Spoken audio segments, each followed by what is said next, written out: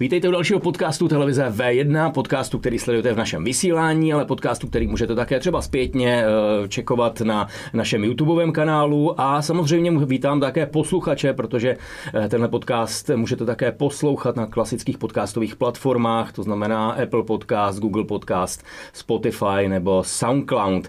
Mým dnešním hostem je zápasník David Dvořák. Ahoj. Ahoj. David přišel před chviličkou, totálně rozbitej, pomlácenej. Mně se líbí, že má přezdívku Hrobník. Teď zřejmě pohřbil někdo tebe. Tentokrát ne, já jsem teda pohřbil svýho soupeře, ale takovým způsobem, že jsem přitom zrakvil i sebe dost, protože naše taktika byla mu sebrat přední nohu a tím stylem, že jsem furt kopal do jeho přední nohy a jak prostě jdou ty kosti proti sobě, tak jsem zrakvil i trochu sebe.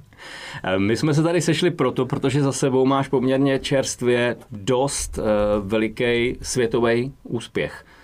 Jaký? Tak vlastně vyhrál jsem svůj druhý zápas UFC, což je vždycky hrozně velký úspěch, protože pro zápasníky to je liga mistrů a vyšší liga ani není. A podařilo se nám porazit soupeře, který byl žebříčkově líp postavený přede mnou. Mě to teďka v žebříčku postavilo skoro do první desítky nejlepších zápasníků, což je skvělý úspěch. Pro lidi, kteří možná se tolik nezajímají zápasem a věcma kolem, znamená, že se sejdete v kleci, zmlátíte se, ty budeš mít štěstí a vyhraješ, anebo je zatím daleko víc práce? Asi samozřejmě je, určitě. Ale je to i taktická záležitost? Je to záležitost toho, že toho soupeře sleduješ dopředu a připravuješ se nějaký niance, který objevíš na videu? Tak je to vlastně hrozně dlouhá práce na tenhle zápas. Vlastně já jsem začal přípravu už v březnu, hnedka po příletu z mýho prvního zápasu v UFC. A na čistě samotného tohohle soupeře jsme se připravili plus minus 10 až 12 týdnů a s tím, že tam fakt úplně pilujeme taktiku, přesně jak jít, co tam v tom zápase dělat, řešit různé alternativy, co on tam bude dělat, jak se bude pohybovat, na co ideálně zaútočit, aby my jsme ho dokázali překvapit. A věděli jsme, že on má skvělý pohyb dopředu, dozadu, že hrozně rychle dokáže přiskočit, trefovat pár úderů a zase utíct. Takže náš cíl byl sebrat mu tu přední nohu. Když mu vezmeme přední nohu, tak tím mu vlastně sebereme i ten pohyb dopředu, dozadu. A díky těm mým kopům, který jsme měli nastavený jako taktiku, tak on už v druhém kole už jenom chodil, už nemohl využít tu svoji nejsilnější zbraň. A to byla vlastně naše taktika a za mě jako ten náš tým odvedl úplně skvělou práci a všechno vyšlo tak, jak mělo. Ty právě říkáš, sebereme a zaměříme se a tak dále, přitom v té kleci jsi sám. Jak je to velký tým, jak to pracuje tenhle ten stroj? Tak vlastně já mám, co se týče mýho týmu, hodně lidí, ať trenéry, tak i sparring partnery a z trenérů mám, když vezmu ty hlavní, abych nejmenoval úplně všechny, tak tam mám Honzu Maršálka a Patrika Kincla, každý se stará o různé věci. Honza Maršálk mě připravuje kondičně, boxerský lapy a podobně, Patrik Kincel spíš se stará o tu MMA stránku. Pak mám Honzu Stacha, to je zase trenér v Brně, který je skvělý na zem a pak jsou i další, s kterými spolupracuju a ono víc hlav, víc ví a postupně pak přidáváme svý nápady, ladíme tu strategii a i když tam jsem teda sám, tak vždycky vím, že za tím pletivem mám svý 3 trenéry, který mě vlastně valej dopředu, udržujou tu moji taktiku, nastavení hlavy, abych z ničeho nic nezačal zmatkovat, nedělal něco jiného, neodchýlil se od plánu a furt mě v tom stavu udržujou, aby jsme jeli přesně to, co potřebujeme. Ty jsi v tom uzavřeném prostoru, jste tam 2 proti sobě, kolem asi říčící dav. Jak moc těžké je držet se nějaké taktiky a nepustit úzdu a nejít do toho jakoby naplno bez toho, aby si přesně slyšel za sebou ty lidi. Je tam nějaký kontakt? Máš nějakou taktiku na to, jak se z toho nezbláznit a nevrhnout se tam jako zvíře? Tak už se mi jako stalo, měl jsem pár zápasů, kdy jsem tam fakt jako vlítnul a nikdy to nedopadlo dobře.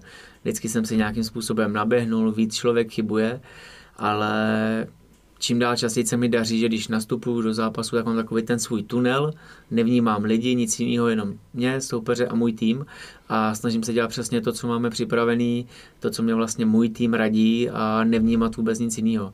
Třeba mý poslední 2 zápasy byly bez diváků kvůli této krizi, co se děje, takže tam člověk slyší úplně všechno, což pak není žádný problém reagovat podle toho.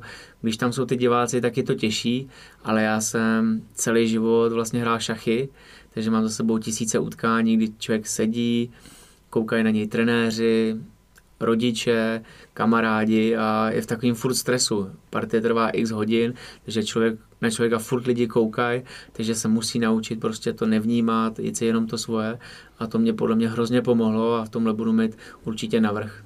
Zároveň, když to říkáš bez diváků, já nevím, v hokeji, ve fotbalu se říká, že je to další hráč v poli, ten divák. Je potřeba se na to taky naučit, zápasit bez diváků, zápasit v komorním prostředí. Tak já se snažím jakoby tam jít s tím, že nevnímám, ať tam jsou diváci nebo nejsou. Blbý je, že když ten zápas skončí, tak takový smutný vyhlášení bez diváků, žádný aplaus, nic se neděje. Ale já jsem oba dva zápasy v UFC zápasil proti domácím borcům. V Brazílii jsem měl s Brazilcem, v Americe s Američanem, takže mě to spíš nahrává, protože ty diváci by valili dopředu ty svý kluky, svý domácí a mohlo by to být vždycky o něco lepší pro ně. Jak se vybírá soupeř? Jak to přichází? Je to tak, že se týmy dohodnou, nebo existuje nějaký žebříček? Jak to funguje? Máme vlastně žebříček, ale ten je, když to tak vezmu, spíš orientační a snaží se vždycky ladit ty zápasy, aby zápasníci šli nahoru a nahoru.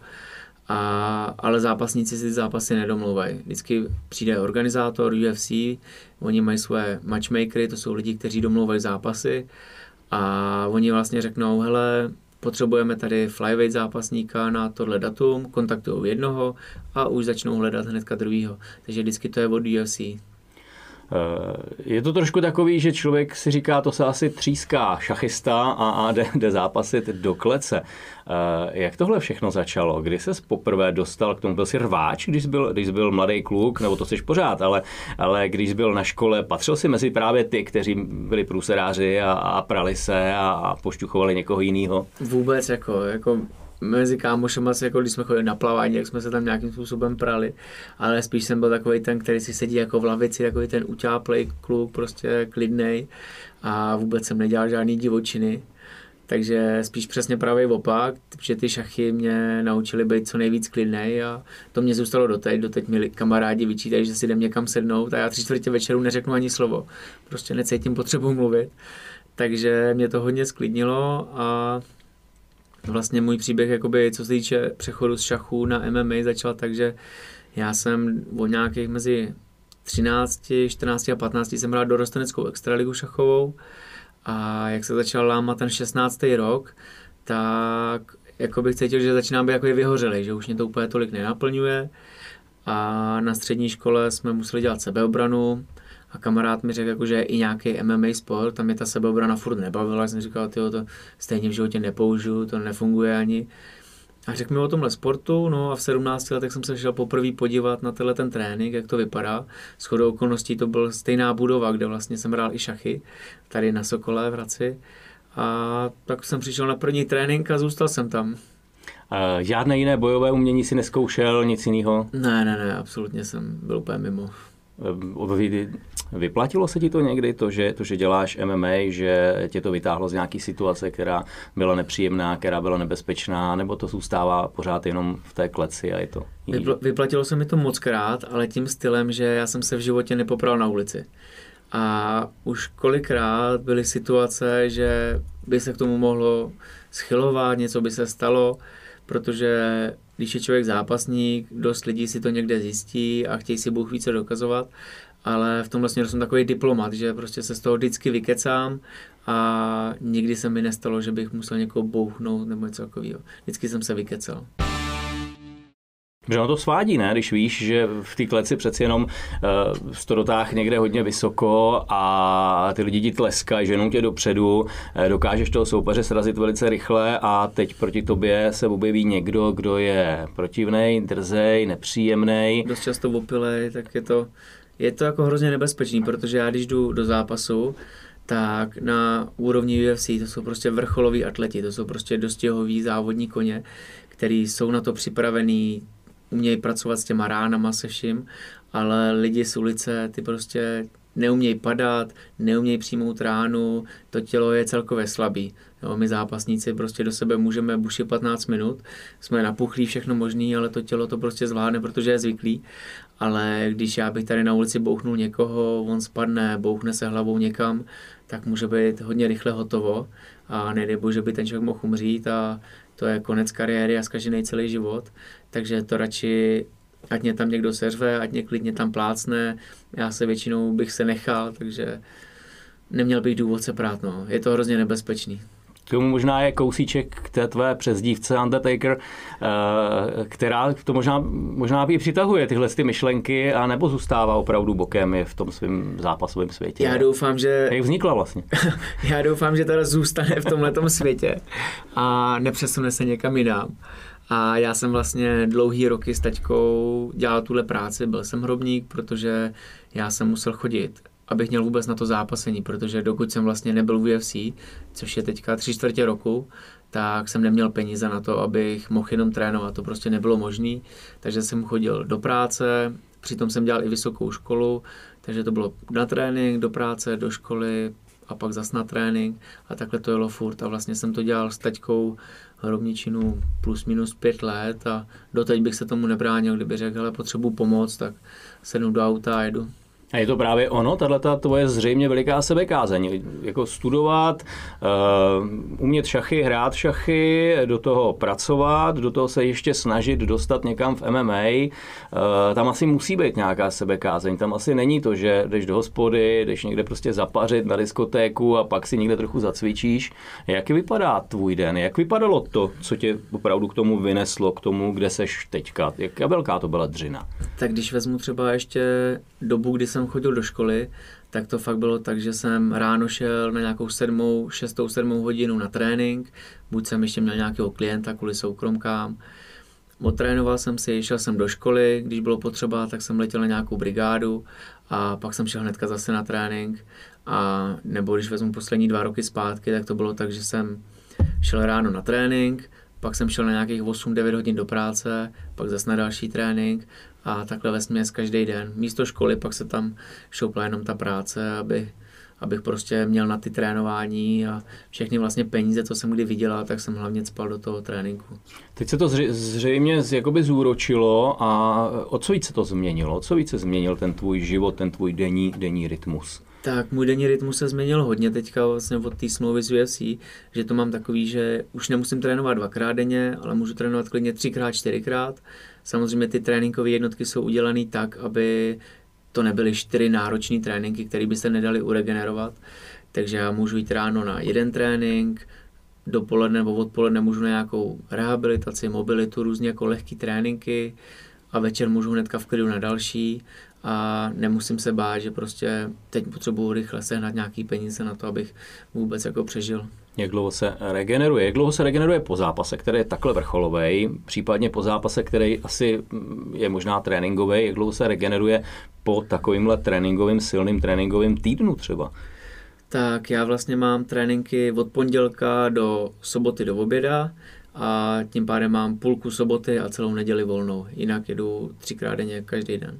Protože někdo si řekne, tak jako výborně, půjdu do klece, za zápasem si budu mít dobrý prachy a vlastně je to pohodička, ale ve finále, když říkáš, je to daleko víc než možná 12hodinová směna a to ještě 6krát týdně. No, je to jako úplně jiný a 3/4 lidí si to neumí skoro představit, co vlastně vůbec člověk zápasník musí udělat pro to, aby se do toho zápasu dostal.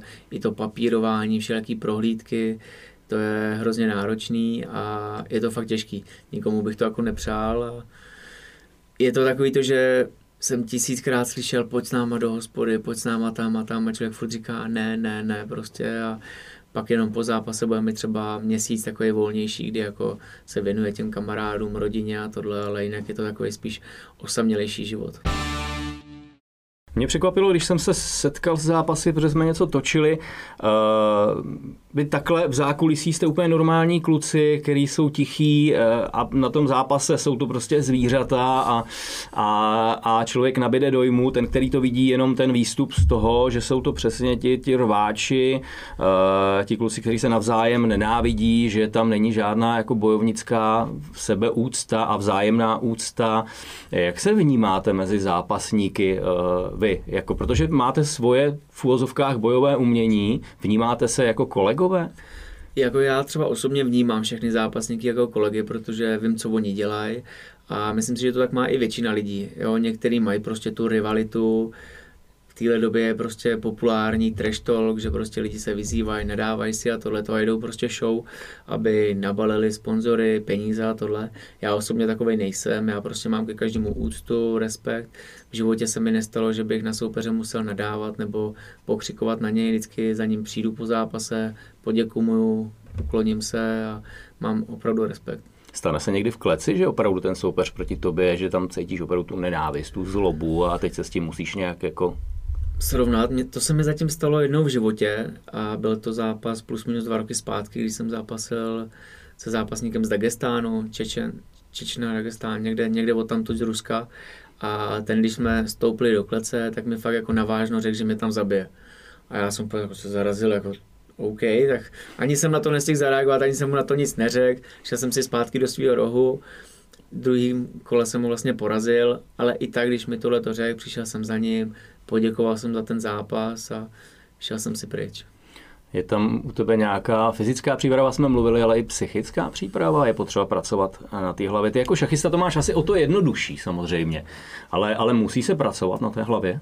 Určitě, za mě hlava, já třeba vím, že nikdy nebudu ten nejsilnější zápasník, ani ten nejmršnější, nejrychlejší, ale co si myslím, že mám dobrý, že mám dobře nastavenou hlavu, dokážu v průběhu zápasu reagovat na různé situace a nenechám se zlomit. Vím, že prostě když nevyjde něco v jednom kole, nevyjde něco v druhém kole, tak furt je šance v třetím kole to nějakým způsobem otáčet.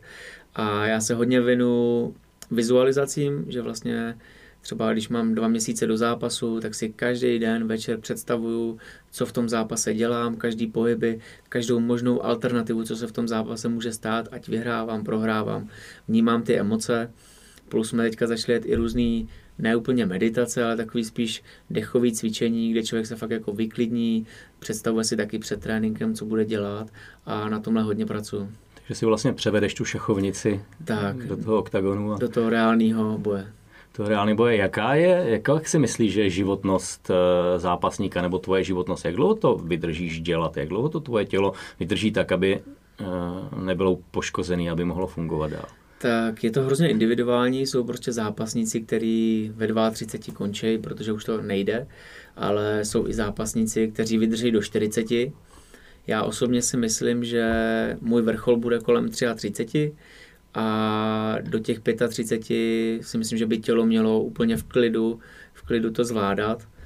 A pokud si podle mě bude chuť v těch 35 ještě zápasit, tak se rozhodně tomu nebudu bránit. Ale pokud bych cítil, že už mě samotnému se mi nechce, že už se mi nechce tolik trénovat, ani tak bojovat, tak si myslím, že je nejvyšší čas to ukončit.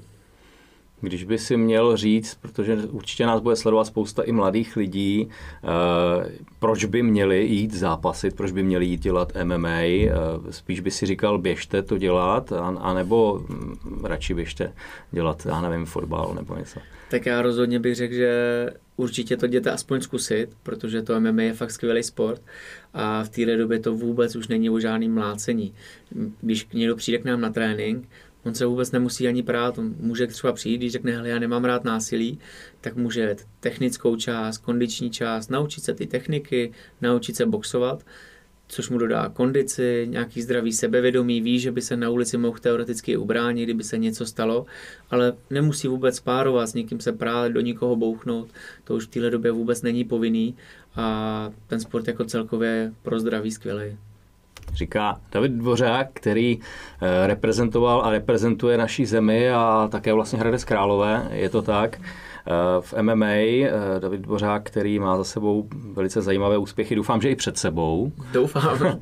Přeju ti, aby se dal zpátky dokupy a zase byl v té zápasové formě a hlavně, aby to v té hlavě zůstalo takhle možná v tenzích budo. Doufám, že tak zůstane. Díky moc a krásný den. Moc děkuju, krásný den.